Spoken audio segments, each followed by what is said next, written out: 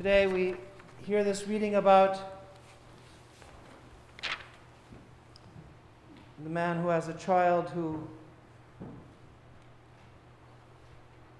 puts himself in great danger.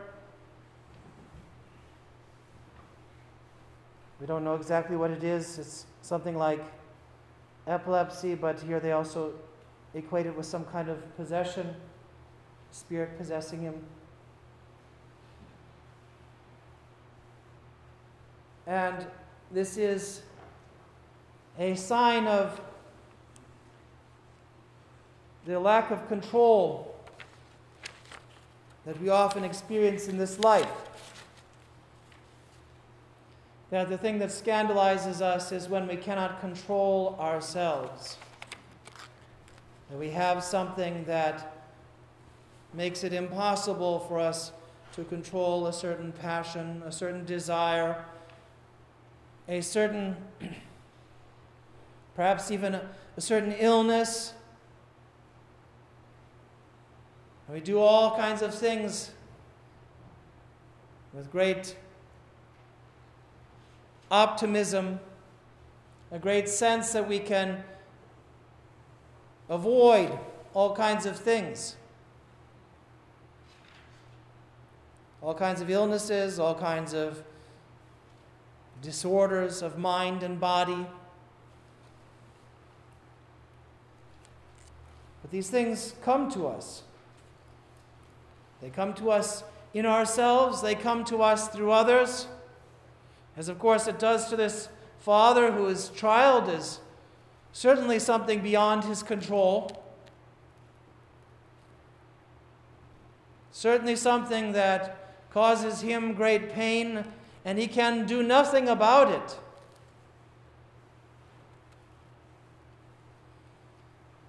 And so it is that things come to us in this life that we have to confront, whether it be in ourselves or through relationship to another, in another. That we must fight. But there's only so much fighting that we can do before it becomes a conflict between, for instance, if it's in another person, a conflict between us and the other person who has the problem, where we have a very hard time seeing them.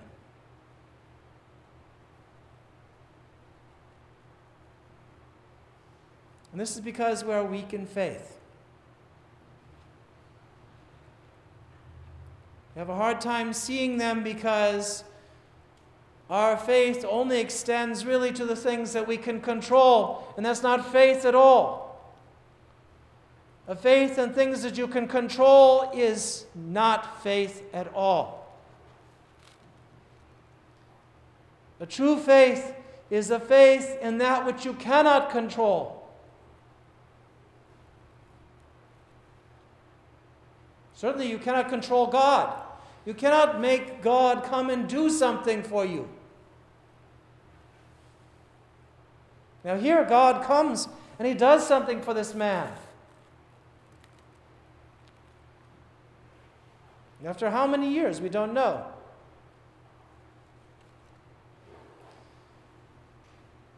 God does not do things for us always in this very clear way where he comes and someone has a disease and he takes away the disease. The disease is not in the other person, not in the child or the young man perhaps, who throws himself into the fire and throws himself down on the ground. That's the obvious difficulty, but the greater difficulty is when the man himself has to admit that the disease is in himself.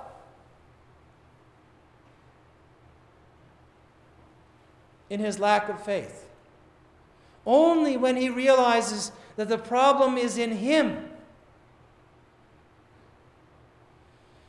does God hear his prayer.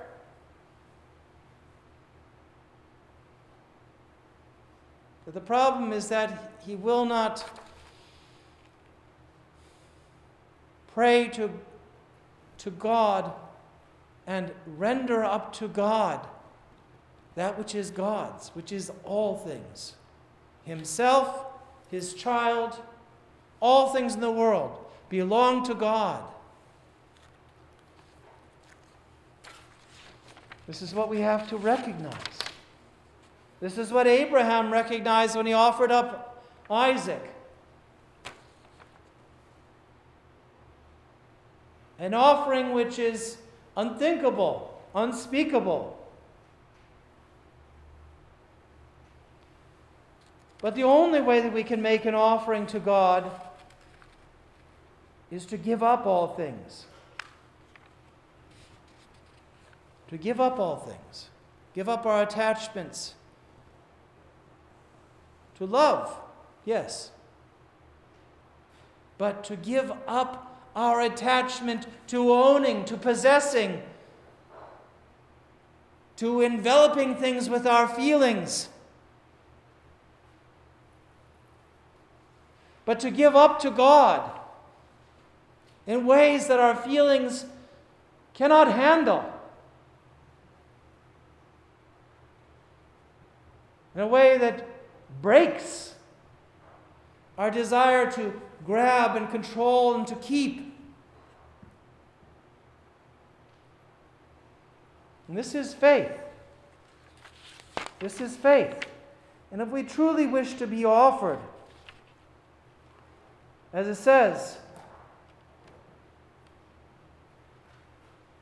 that in the epistle, that we have one who can offer, that we have this hope, which is in the mystical presence of God, beyond where we can see, beyond the veil that God, the curtain that God puts between us and the heavenly things. Christ goes and makes the offering. But that offering can only be made if we have faith, and a faith which gives up our attachment to controlling the things of this world, to making things so in our world, just so, just like this, just like that. We have to give it up. You think about Moses. When Moses is confronted by God, he says, "Oh, please don't send me. I'm really incapable. I can't speak. I have a slow tongue. I can't go. Don't send me to talk to Pharaoh." And then what does God do? He says, well, actually before Moses says that, God shows him, here's a sign. Throw your rod on the ground and it will turn into a snake. And Moses did not want his rod to turn into a snake. Who wants to see a rod turn into a snake? It's crazy. And then another sign which shows the lack of human control and the miracle of God's taking of our human nature. The other strange sign that he has him do, it says, "Put your hand upon your breast and it will turn leprous, white." And then after that, Moses says, "Oh, please don't send me. I can't speak." But what are we supposed to speak? What is the thing that Moses is supposed to speak? What is the thing that this father is supposed to speak? They are supposed to speak the words of faith. They are supposed to speak those words which say, "I believe, help my unbelief. I believe, help my unbelief. Help my mouth, help my heart. Open my mouth so that I can speak things that come from you.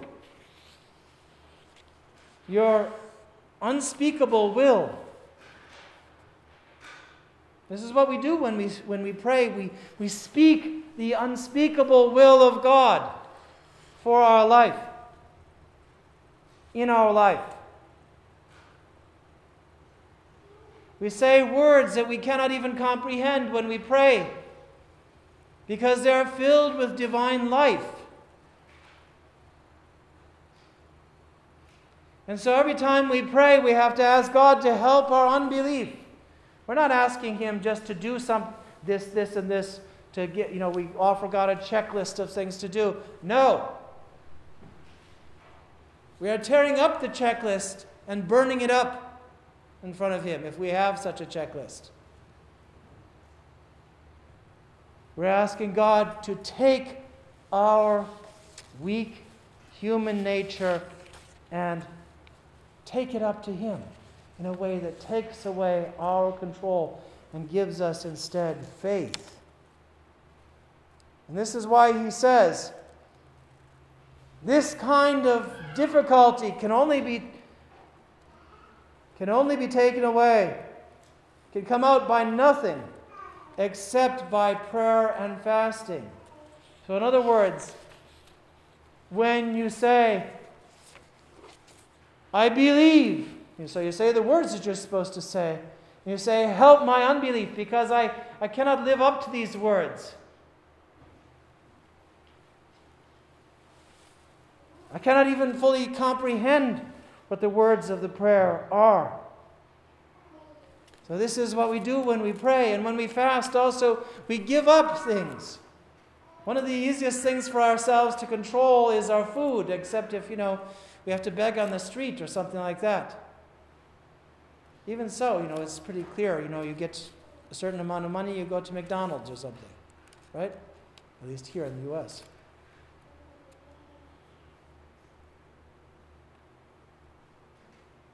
But we have to give it up. Give our whole life over to God. And this is when we really no longer even care about food in the normal way that we do, but we actually hunger and thirst after God.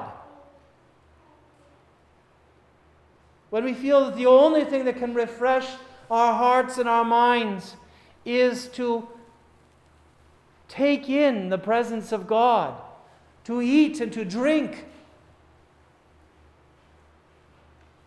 with our mouth and with our nose and with our eyes and with our ears and with all of our being, to take in and to eat and to drink God's presence. That's the only time that we can really have this answer to our prayer, which is to have trust in God.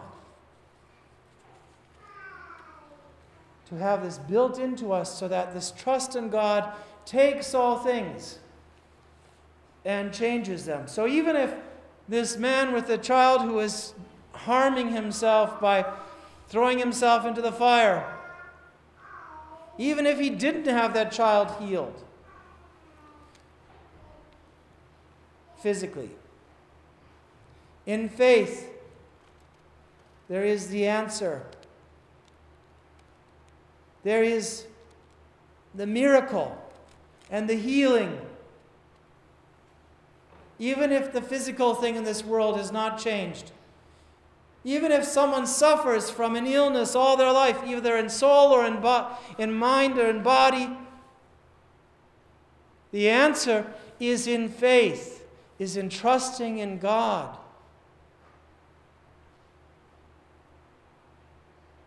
And giving oneself over to God in prayer and fasting. In prayer and love and desire for God. So that we wish to eat and drink His presence all the time. So that His words become our words. So that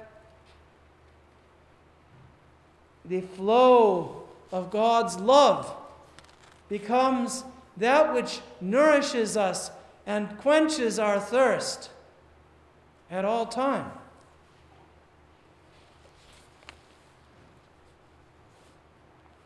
Today we also celebrate St. John Climacus, and basically he is a saint that is famous for writing the words that teach us about how to pray and have faith, to confront all the things that get in the way, all the different illnesses of the soul that get in the way. You know, we can't become monks and nuns if we're married and we have children, although each child at some point in their life should consider that. It is part of our inheritance, and it's a beautiful thing to become a monk or a nun. But each of us learns a great deal when we read these church teachers who write about how to confront things like anger, which is certainly a place where, St. John Climacus says in his writings, if you are angry, you become a willing epileptic. You throw yourself into the fire. You throw yourself into a fit.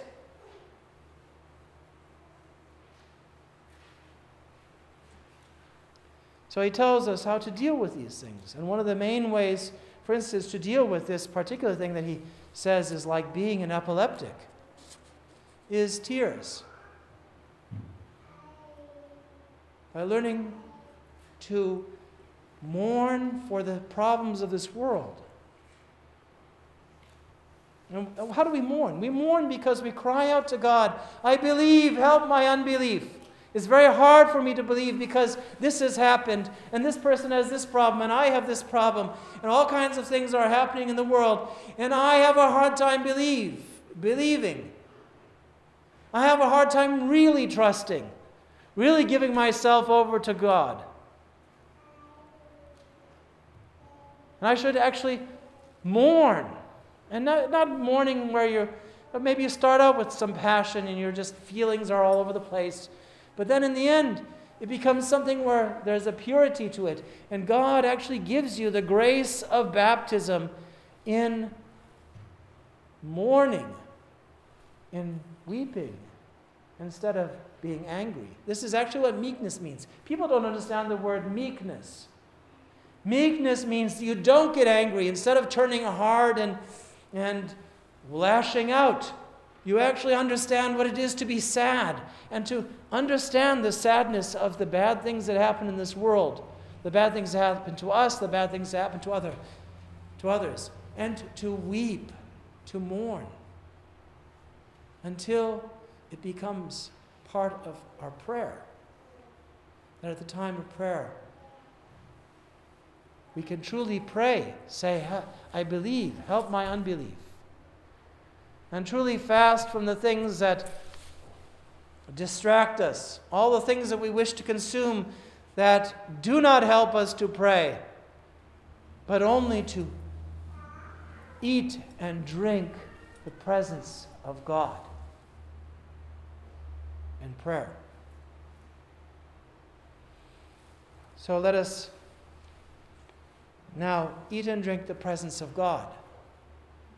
The one who comes and offers himself up, all of his life, for us, with us, as one of us. He teaches us to believe. He helps our unbelief by being himself the one who is offered and the one who makes the offering of our whole life and returns to us the human being made whole. Not just this young man, the son of this father, but he returns to us the Son of the Father, the true image of God, incarnate and resurrected from the dead. So as we move towards the feast of the resurrection, let us say, I believe. Help my unbelief with tears, with prayer, with fasting. Help my unbelief so that I may see you in the resurrection. In the name of the Father, and of the Son, and of the Holy Spirit.